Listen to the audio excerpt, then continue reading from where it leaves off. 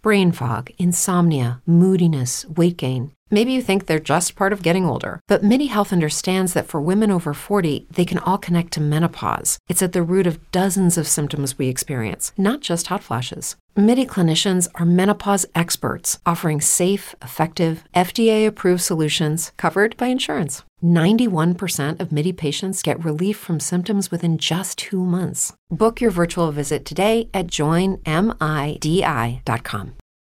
Hi, my name is Chris Tilton. I'm the composer of Fringe, and you're listening to Observing the Pattern.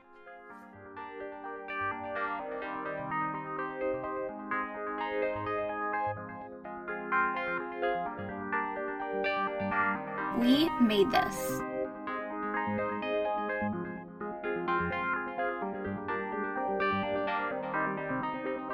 The idea of ending their existence consumes me.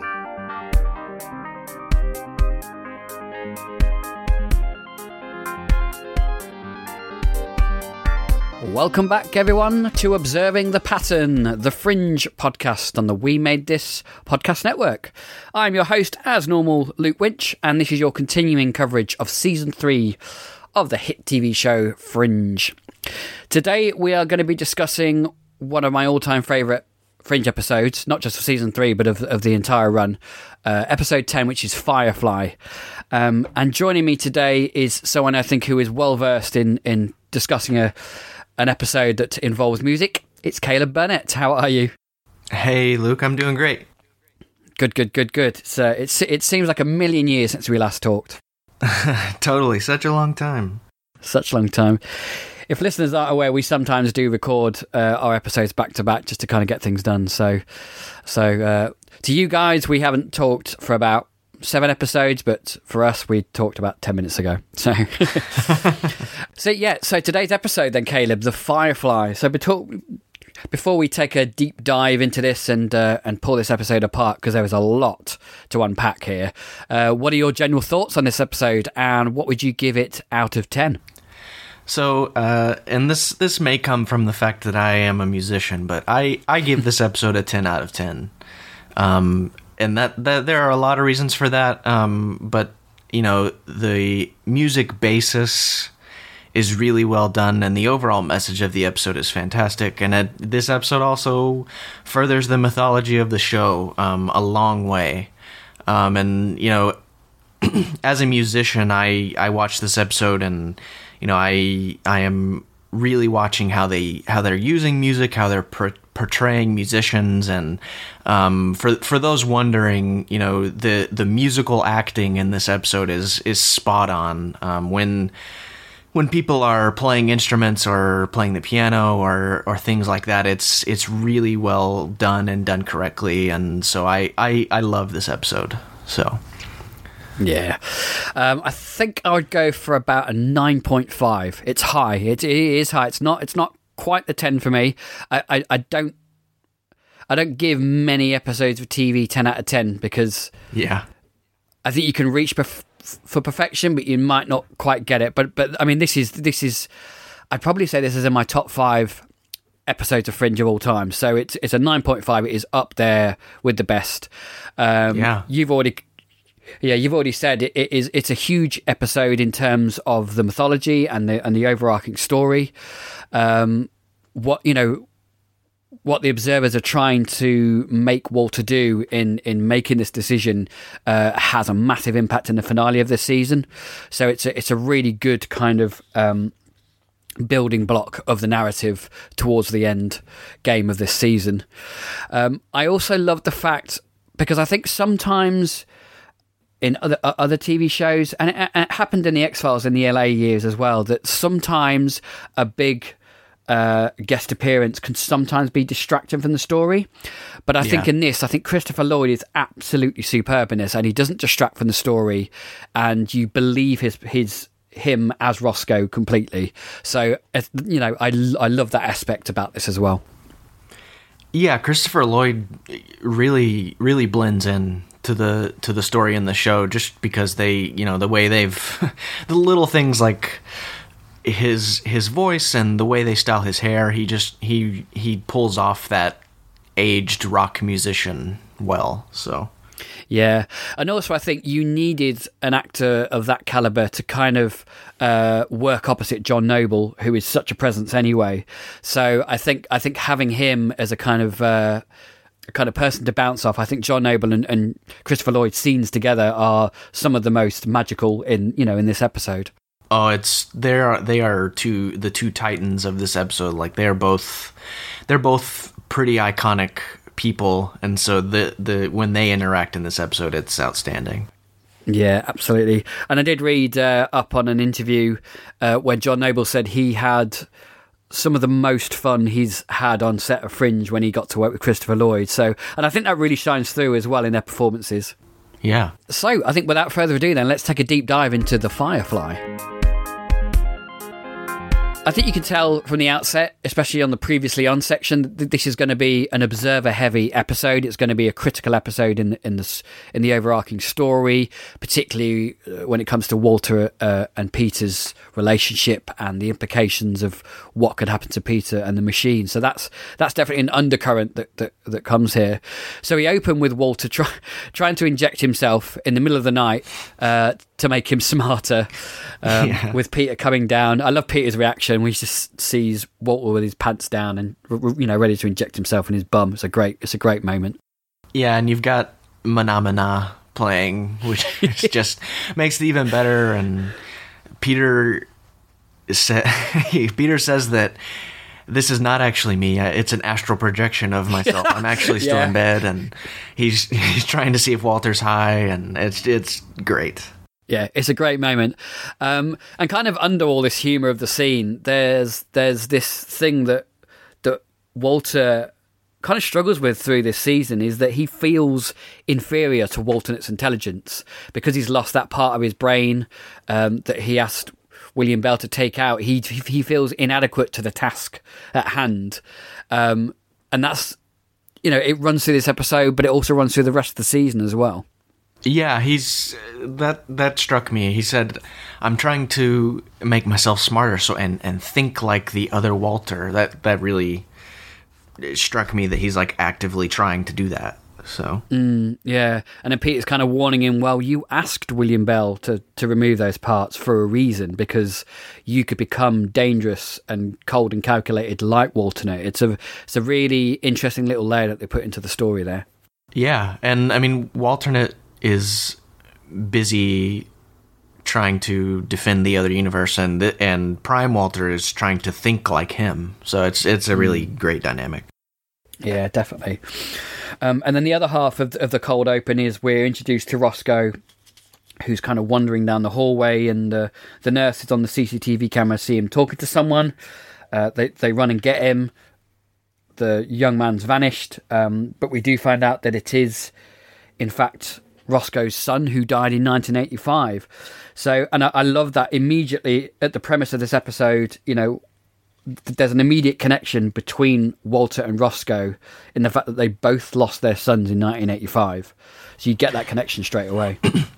Yeah, that was the, that's the interesting connection, is the 1985 thing. And, I mean, unrelated, but, you were saying that the guest star at times distracts from the story a little bit, and when they said he lost his son in 1985, immediately with Christopher Lloyd, my mind went Back to the Future. Yeah, because 1985, and whether that was purposeful as a reference to Back to the Future or something with the writers or showrunners or something, I don't know, but like I definitely had both thoughts, where it was like they have that in common with 1985, but also like it reminded me of Back to the Future. So, yeah. Yeah, I mean, whether that was intentional or not, I am sure the writers kind of took a hold of that and went, okay, that's a nice little nod. It's a nice little kind of in-joke there. So I bet they had that in their heads, even if it wasn't intentional in the first place. Yeah. So after the credits, then we get this first scene in the nursing home. We get a proper introduction to Roscoe, and Walter and the team go to see him.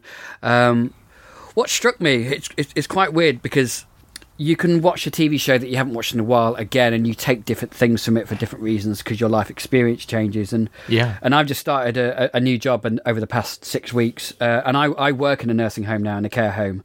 Oh wow, okay. And it made me see these scenes in the nursing home quite differently, and it kind of hit me that Christopher Lloyd, first, his performance of an old man in a nursing home, and in his physicality, he looks very frail, and as though his kind of motor neurons aren't working, and he can't kind of move properly. And I think he gets that. So it's so authentic, and it hit me in a way that it never had before. That's really interesting and really, really good to know, because like it totally felt authentic to me as well. So yeah, and we get kind of more evidence of the thematic connection with Roscoe and Walter. And Walter is not only a huge fan of the band that he was in, the Violet Sedan Chair. What a name, eh, for a band. Yeah. It's great. But also his empathy for Roscoe is immediately apparent in this scene where Roscoe talks about, or the nurses talk about Roscoe losing his son. Yeah, and like Roscoe talks about, I loved when Roscoe says, my son came back to me. It's a miracle. Like, and he says to Walter, he says, "Can you imagine?" And Walter says, "Yes, I can."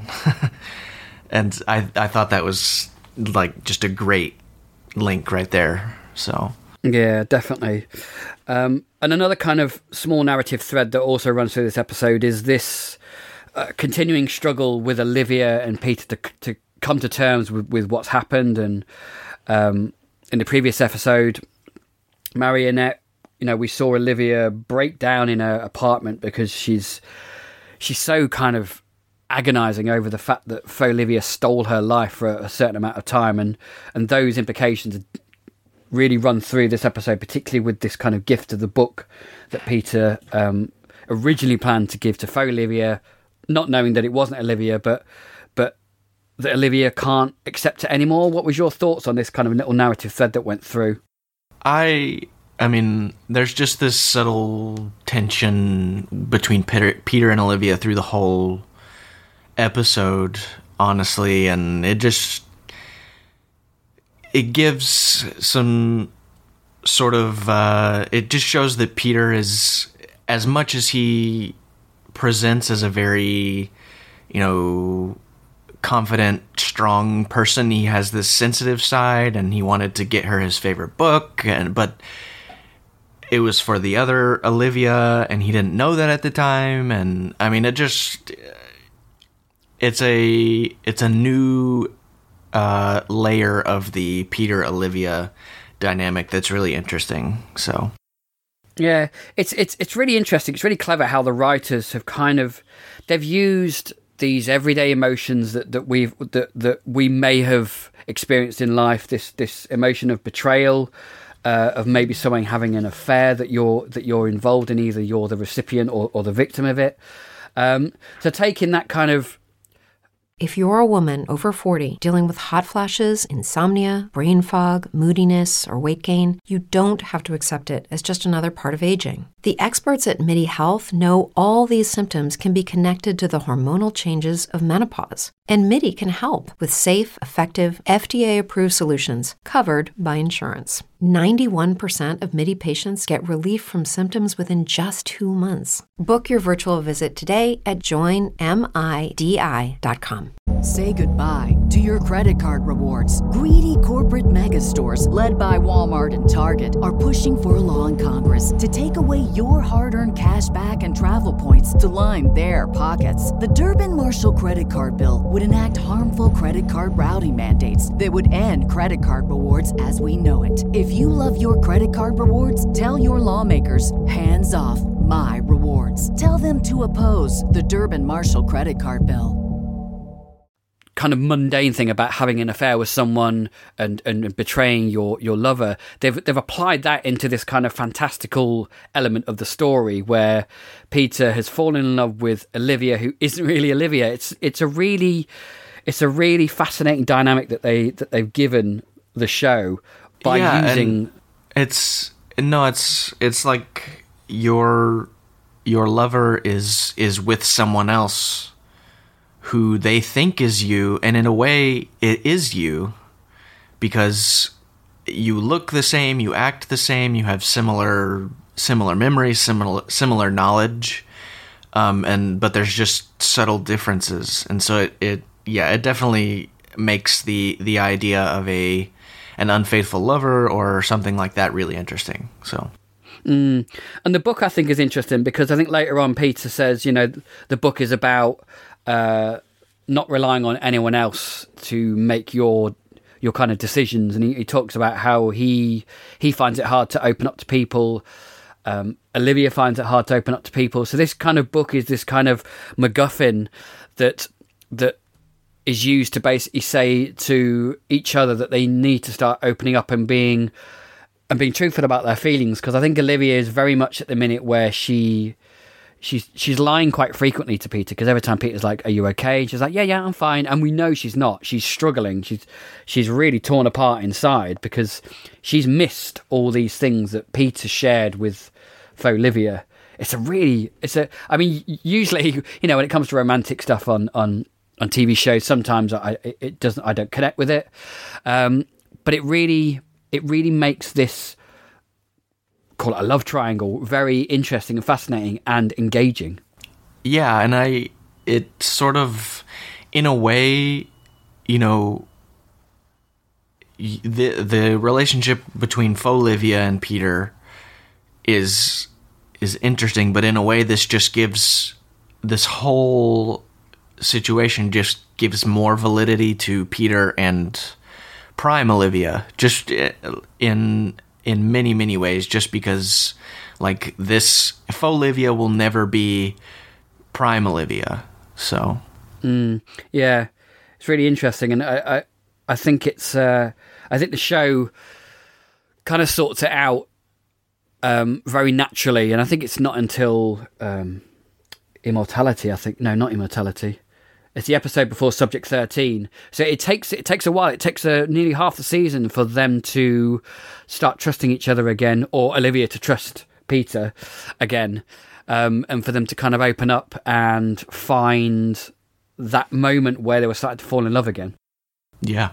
So I love this. I love these scenes with Walter and Roscoe, and there's quite a few of these scenes dotted about. So we'll talk about these scenes as a whole, because I think it's a lot easier. So, yeah, I love this kind of playful seesaw between Walter's fanboying to this musician that he has absolutely adored for so long, and then you've got that balanced with this kind of painful pull of the family and the revelation later, which we'll get to, which is just gut-wrenching. Yeah. But I absolutely love how Walter explains that Roscoe's mind doesn't work like ours, and it works through the language of music. So, as discussed, this is something that you can connect with here, Caleb. Absolutely, yeah. When he talked about, like, the way that Roscoe communicates being through music more than anything else, like, I absolutely relate to that, like, on a direct level. And that whole initial scene where Roscoe's at the piano and he's talking about that night, and he's playing this very touching little progression on the piano, and it's interesting. That moment was interesting to me because what Roscoe, Christopher Lloyd, is playing on the piano, it melds with the underscore of the episode for a minute, and it sort of, it portrays the connection that's being made between, like, these memories he needs to find, and the music is letting him do that, and it's this moment, this really synchronous moment, and then Olivia's cell phone rings, and it's broken. And I really relate to the communication through music thing, but also, outside noises or, your cell phone or things like that breaking that momentarily. So that I really love that moment. Yeah, I really liked the idea of this kind of mechanical, intrusive sound of our everyday technology kind of intruding into this moment of muse and this moment of remembrance.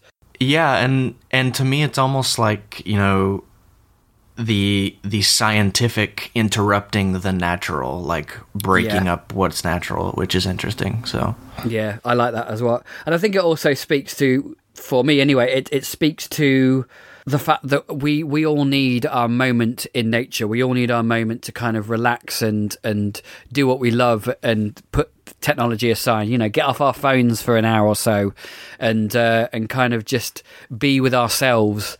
And I kind of thought about that as I watched that moment. Absolutely. I mean, I think like society as a whole has become, you know, in a situation where we all communicate through technology when, you know, there are other important ways for us to communicate, whether it's music or other passions. So yeah, and it's kind of meta in a way that moment is saying that we can speak through art, and, you know, TV shows is a form of art, and they are explaining that through art. So it's a really clever meta moment as well. Absolutely, yeah. So we need to talk about this kind of notion then, and it's a big thing that runs through this episode and the previous episode that me and you did, which is this notion of the butterfly effect, cause and effect. Yeah. Which is kind of the linchpin of what the Observers are all about. And what did you think then to this kind of aspect of this entire episode is literally September's experiment, that Roscoe was, you know, the whole thing with September bringing Roscoe's son into the future to tell Roscoe that he's going to meet Walter Bishop, and all, you know, and the Observer's going to stop the robbery, and it's all these things, because when you're watching it, particularly for the first time, it's all these random things that, you know, September does. He stops the robbery. He takes the lady's inhaler, asthma inhaler, and pockets it. And you're wondering at the time, why is he doing this? And then it all clicks into place as the episode, you know, goes on. Yeah, I mean, he does every little thing for a reason, and so that Walter and Peter are thrust into certain situations. And I think, you know, one of the greatest moments of this episode is Walter and September's conversation when they're in a park or wherever they are, but they're just walking and talking about how, you know, something as small as Peter catching a firefly had an effect on something a mile away where a little girl didn't catch a firefly, and, you know, the domino effect of that. So it's amazing. I love, like, the unexpected effects of tiny things in this episode.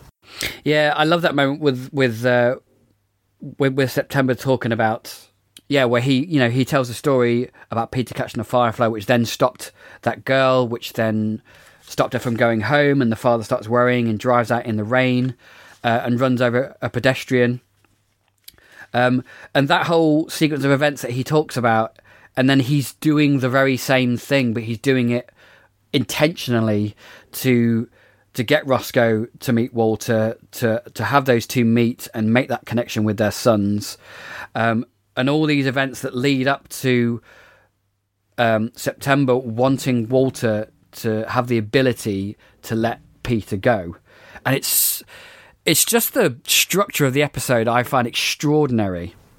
It's just fantastic. Like, they have that conversation in the park, and he talks about how this small firefly action has this ripple effect that caused a pedestrian to be hit in an intersection in the rain. And at the time, you think, you know, he's just, you know, giving Walter an anecdote to show him, like, actions have consequences. But actually, like, the situation he's talking about is Roscoe's son, and that's how he died.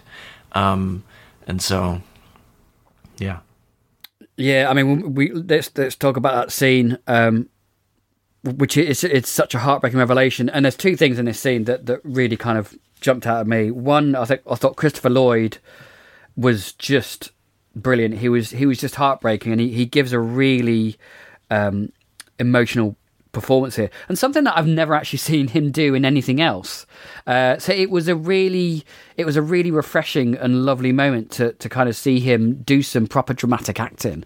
Yeah, I now that you say that, I don't know that I can think of another time where Christopher Lloyd was that affected and emotional with tears welling in his eyes. It was very, very effective.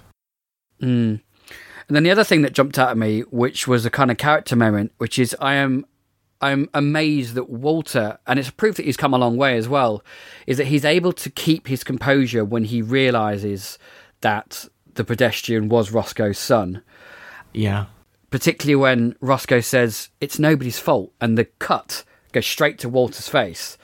Yeah. How Walter kept his composure is testament to how far he's come as a character. Yeah, well, and I think you and I have talked about this before, but like just how, first of all, how Walter understands that the things he did in the past are having consequences now, but also he's aware of that, and he's now like determined to make it right and make it better, and that to me is sort of linked to him being able to keep his composure, just because he seems so determined to make things right.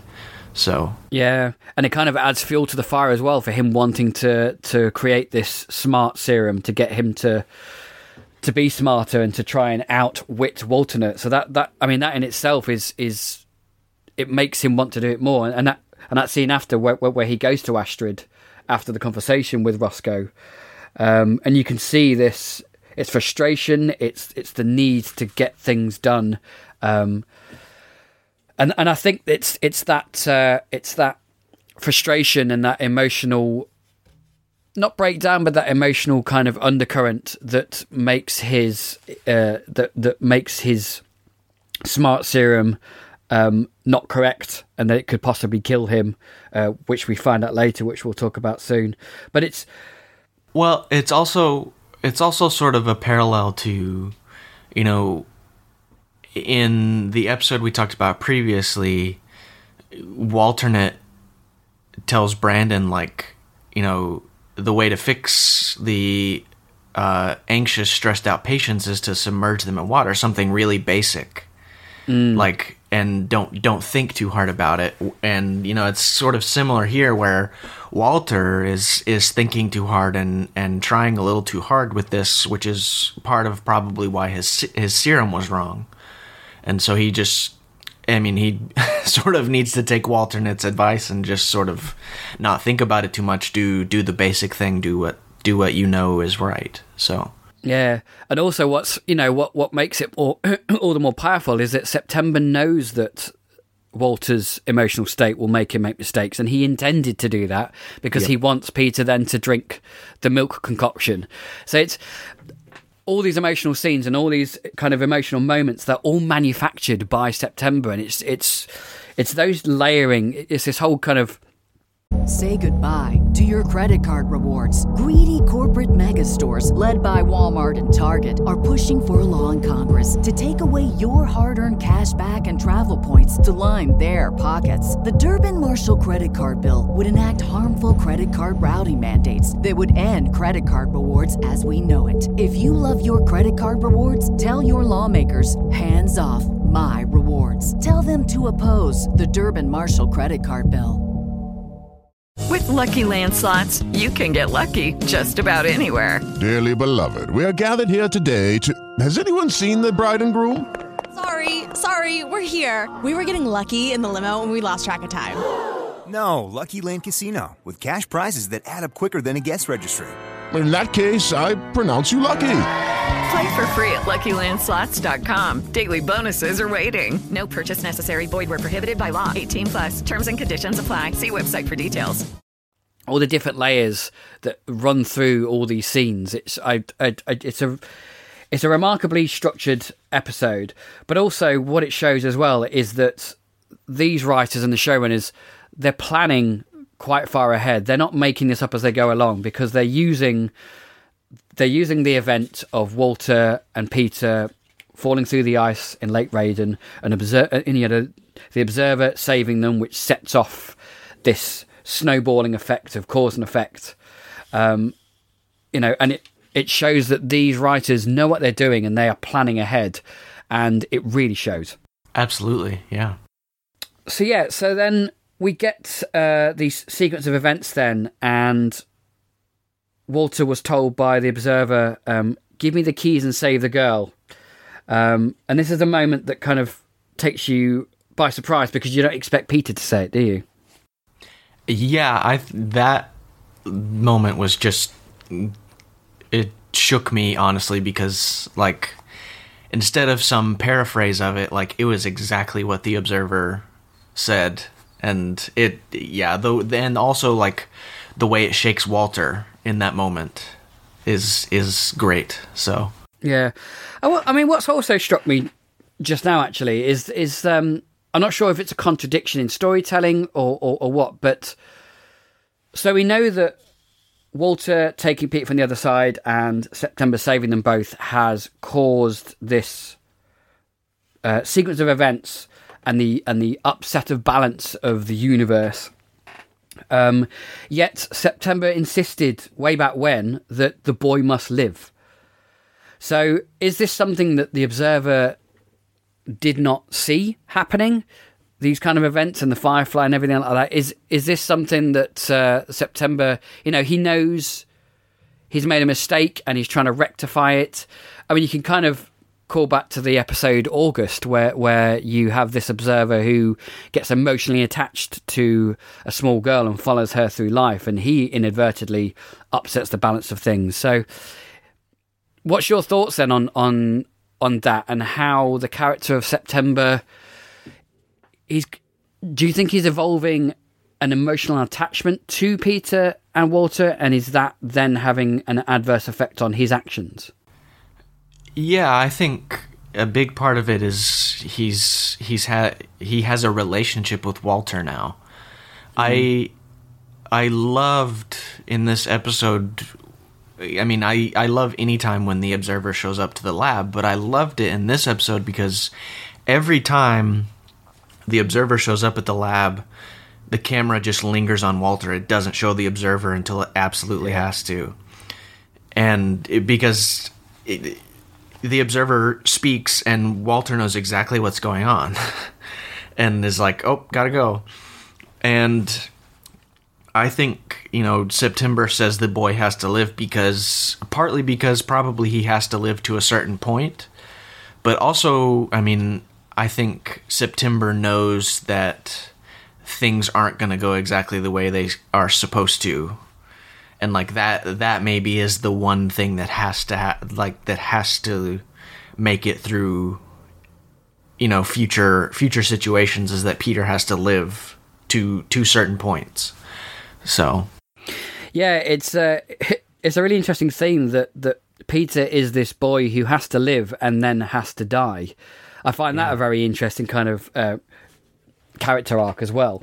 Well, and I think September is also, just because he has a relationship with Walter, is trying to give Walter a little bit more time with Peter. Like I also had that thought. I mean, yes, he has to live and he's going to have to die, but September also has this emotional attachment and relationship to Walter and Peter and wants them maybe to have a little bit more time. So, and it's interesting as well. The other Observer, I can't remember. He might be December. I think he's December. But even he has doubts about September's experiment and whether it will work, and whether Walter has matured and grown to the point where if the situation arose that he could let go of Peter. So, I mean, even September's making a gamble, which is something that's a much more human trait than an Observer trait. Yeah, I loved in this episode the scenes where the Observers were meeting and speaking about what's happening, because they're very inhuman characters who are having human situations where they're doubting each other, or they're having emotional attachments to things, and they're seeing the consequences of that. So, definitely. And again, we're reminded as well, because the Observers have remained a mystery. We still don't know a lot about them. We get little hints. I mean, even Walter says they're not human. And it's interesting how they kind of grew the mythology of the Observers. I do love the scene, the scene where he stops the robbery. He's just catching the bullets. That's so great. I like watching that. I just chuckled out loud, not because it's funny, but just because it's so awesome. Like, he's just so casual and knows exactly where everything is going to be and exactly what is going to happen, and just catching bullets. It's so great.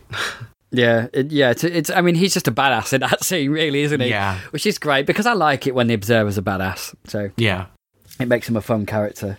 So we get this sequence of events that happens where Walter is terrified to let Peter go because he thinks that September's going to take him away from him again. And then, when Peter says, "Give me the keys and save the girl," Walter is just like, no. And I love this moment between father and son here, where Peter's like, you have to save this girl. She's going to die here on the road. You have to stop worrying about my life and save hers, and I'll go after the Observer. Yeah. It's just a great father and son moment in the middle of this action. Yeah, I mean, you don't expect Peter says, "Give me the keys and save the girl," like exactly what the Observer says, and there's just a stop in time there as they look at each other, and they're like, Walter at first is like, he realizes that's what the Observer wants him to do for the first time, like this is the moment, but at the same time he is for a second willing to like defy the Observer because he's worried about his son, but then he chooses not to. So yeah. And that's kind of a moment, isn't it, where he chooses to let Peter go. And that's kind of, I mean, even though this event isn't really the event that Walter feared, where Peter would die, because that comes later with the milk. But it is a moment of Walter trusting what will happen. Yeah, I mean, and it's him letting Peter go, not to die, but just to go, to like be out of Walter's watch for a minute, which is also important, I think. So yeah, definitely. So there's one interesting moment I want to pick up on in the chase between Walter and the Observer. Peter and the Observer. There's a moment where they kind of face each other on the roof, and September goes, "It must be difficult being a father." Now, I found this really interesting because, obviously, in the context of the episode, we're talking about Walter's decision that he's going to have to make quite soon about, allowing Peter to go and allowing Peter to die. But in a wider context, this could also hint at Peter's fatherhood, which comes in the future, because we know the Observers see time in a different way. What were your thoughts on that line and the implications of this, and this kind of chase scene as a whole as well? This scene reminded me of the first time Peter meets the Observer, September, in the woods, and it felt like a little bit of a parallel of that. But I think the Observer just, I mean, he knows Peter is going to be a father, but he also like sees the value of Peter and how powerful and smart Peter is, and his understanding of things. And the immediate thing that I took from that moment is that the Observer was sympathizing with Walter, like, and how hard it is for Walter to let Peter go, because the Observer sees how smart and powerful and important Peter is. So yeah, and again, it's quite an emotional sentence to say. It's you couldn't say that without any emotional attachment to those words. And I always find it interesting that September started out as this very alien person with no human emotions, but you can see him growing the attachment. Yeah, totally. And there's one bit that I did kind of laugh at, which is, I think it's the moment where Olivia's chasing him, and we see him going up the ladder, and she goes up the ladder, and then the camera shifts behind her, so she stood on the roof, and then he stood about 50 feet away. And it was like a split second. I was thinking, does he have a super jump or something? Because he was really far away. I just found it a very odd moment. Yeah, I mean, the September is becoming more like a human, but it just felt, just very futuristic in how powerful he is. In that moment, he was just like, there was no way he was going to catch up. Yeah, it's like the unlocking of a car with his finger, which I always like. Yeah. So we get to this goodbye scene between Walter and Roscoe, which is a very bittersweet one, isn't it? You have the undercurrent of Walter's guilt kind of underlying this scene. Yeah. What was your thoughts on this kind of goodbye scene and Roscoe's kind of line saying no one is meant to have a second chance? Yeah, that's what I was going to say. I loved that he said, come visit me sometime, like, I'll play you some music. I loved that. But yeah, he says nobody's supposed to have a second chance like that. And it's like so great the way that ties this, unique story into the mythology of the entire show. Like, that just relates directly to Walter. And it's, I don't know. I mean, it's just great writing. And, and also just authentic Christopher Lloyd just sold that so well. And one of my favorite parts about that situation is he talks about his son. My son had a dream that he came and saw me and I was old, and this is like, we've caught up to that now. And I think like he realizes that, and like he appreciates it because he realizes the value of it. So yeah. And I think in another kind of theme maybe you can take away from this is the loneliness of being older and being an old person. Yeah. And I think having these scenes in the context of a nursing home really kind of drives that home as well. And that, like you said, the bit where he says, come visit me sometime. It's such a poignant moment because I know that these older people, they need that social interaction and they can be quite lonely. And it's I kind of took that way. Again, it's an element that I don't think I would have taken away from this episode 5 years ago. It's all relevant to where you are in your life at the minute. Yeah. Yeah, so Walter and Peter are kind of a bit befuddled because they don't know why September's done what he's done, because they're not sure what the result was. And then we do get the result when Peter's taken his aspirin for his headache, and he grabs that old milk concoction out the fridge and has a seizure. That whole scene was very stressful, and it's stressful because it's well done, and you have Walter just desperate to make sure Peter is okay, and he can't remember where he's put things, and he's trying to communicate to Olivia how to do this, and man, just very, very stressful moment. Yeah, it's a really stressful scene, and it's a combination of, again, John Noble just absolutely killing it with his performance of Walter, the quick edit and the direction, and everyone involved actually in that scene. It is a really stressful scene, and you really kind of feel in the moment there. And this was September's endgame.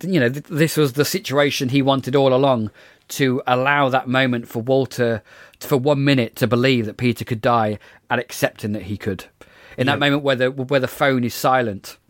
Yeah, well, and that I had that realization, like, that's why the Observer is doing all of this, to just, like, get Walter close enough to feeling that and accepting it for a second.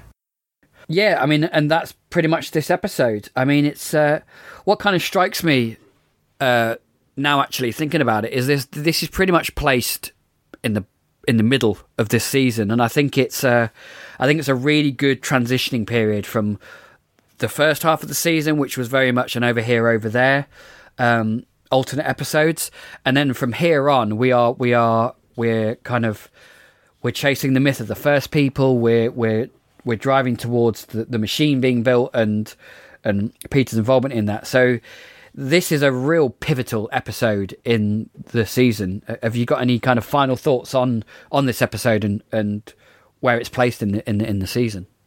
I mean, it's placed exactly where it needs to be, because there is it's full of foreshadowing for later. And the closing of the episode is the Observers discussing again, and they say Walter was willing to let Peter die, and when the time comes, he will be willing to do it again.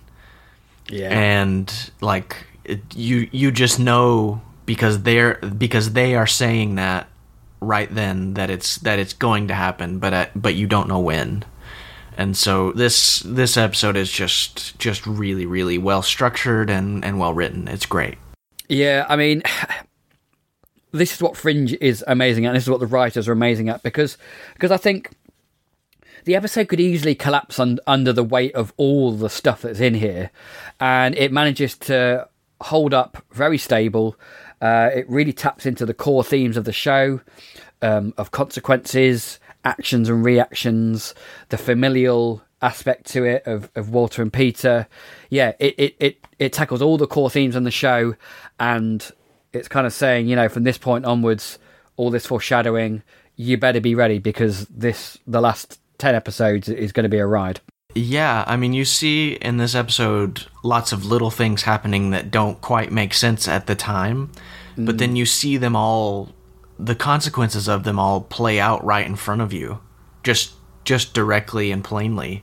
And I think, you know, that's what happens from here on out in the season, is you just see everything play out that is set up here. So yeah, no, absolutely. I think you're right, because I think you could almost see this episode as a microcosm of what season 3 is, in that you might have had some pretty random stuff happening that you don't know why it's connected or how it's connected to anything, and then from here on you're going to get some connections made and events happening that are spiraling towards the end game of season 3. Right, and I mean, as a whole, you know, you would think that one man taking his son from the alternate universe wouldn't have that huge of consequences, but in the end, the consequences are pretty dire. So, yeah, the sins of the father is very much a huge theme that runs through the entire show. Yeah.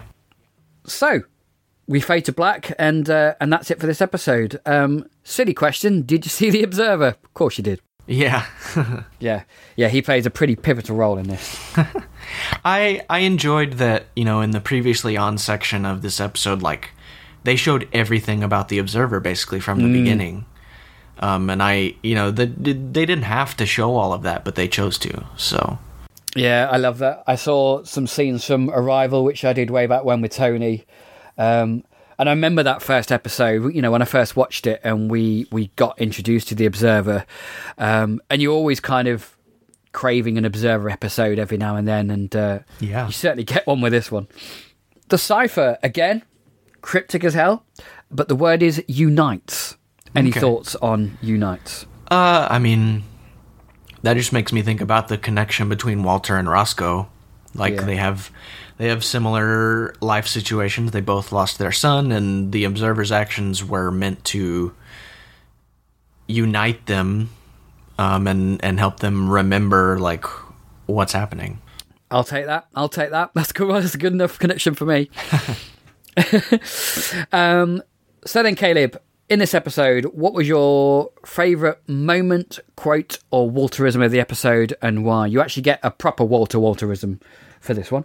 True, yeah, proper Walter. I think, you know, my favorite moment of the episode is that stop in time that I spoke to when Peter says, "Give me the keys and save the girl." And it's because in that moment when Walter looks at Peter, you see the subtle differences in John Noble's acting between this Walter and Walternet.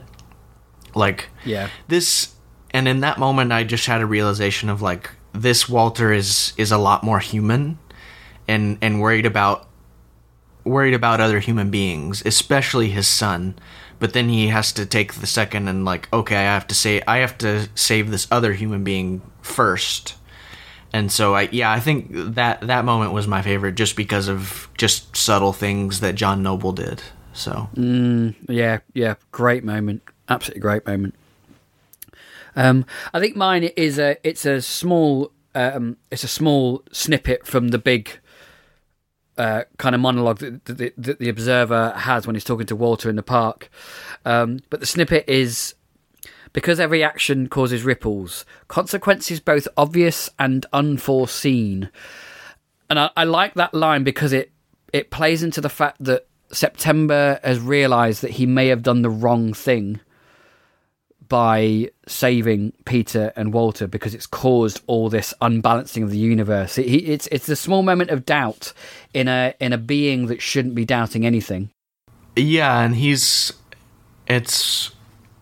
big because he's saying that to Walter to try and communicate that to Walter, but September is also saying that to himself. So yeah, absolutely. Wow, what an episode. It's such a good episode. Yes. So that's it for today. Again, Caleb, thank you very much for coming on the show and talking with me about this fantastic episode. Yeah, this was great. I love this episode so much. And we're going to have you on again, I believe, for O's. Yes, we are. I can't say O's without it's a weird thing to say, but O's. which is about 1, 2, 3, 4, 5, 6 episodes down the line. So that's also an interesting one. I recently watched that. It's a good one to chat with.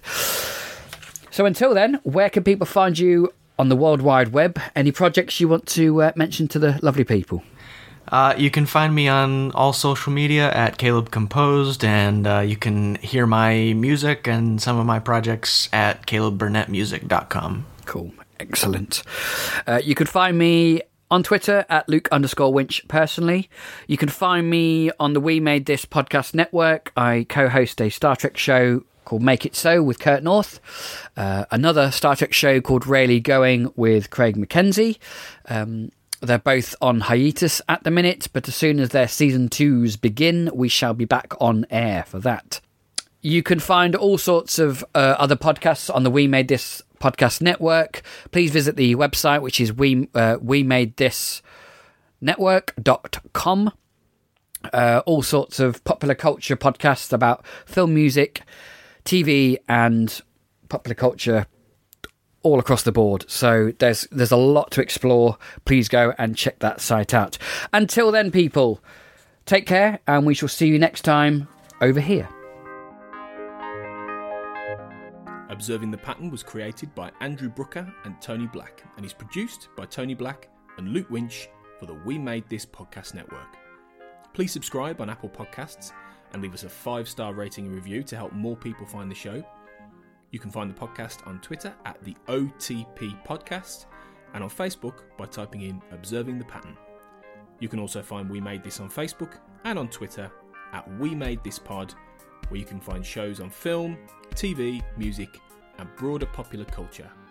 Also check out our website, wemadethispod.com.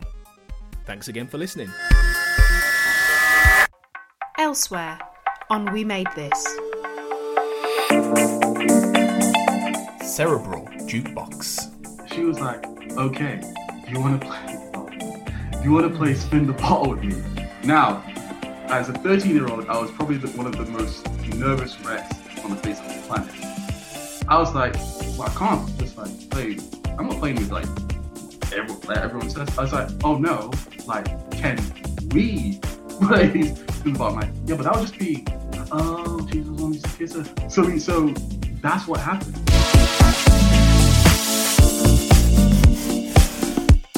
Life's Milestones. With me at this time is Alexa. Alexa, hello. Hi there. So, my first ever electronic guest here on Life's Milestones. Alexa, how old are you? I'm as old as my tongue, and a little older than my teeth. Or I would be if I had any. Sorry, I'm being silly. What do you expect from a 5-year-old? Thanks for being interested in me. Here's another fun thing. Try asking me to sing you a silly song.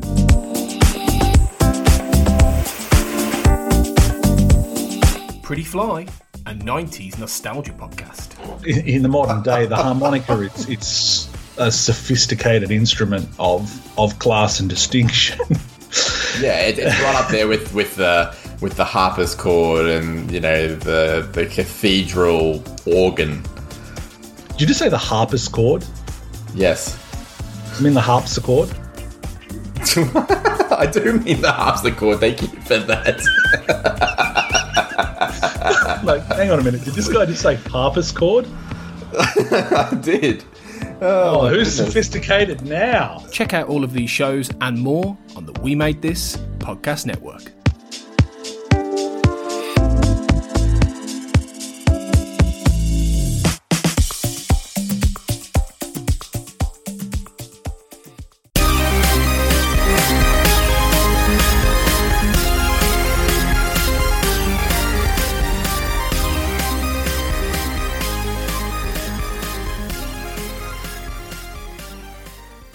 Hey guys, it is Ryan. I'm not sure if you know this about me, but I'm a bit of a fun fanatic when I can. I like to work, but I like fun too. It's a thing. And now the truth is out there. I can tell you about my favorite place to have fun. Chumba Casino. They have hundreds of social casino style games to choose from with new games released each week. You can play for free anytime, anywhere. And each day brings a new chance to collect daily bonuses. So join me in the fun. Sign up now at ChumbaCasino.com. No purchase necessary. VGW Group. Void where prohibited by law. See terms and conditions. 18+.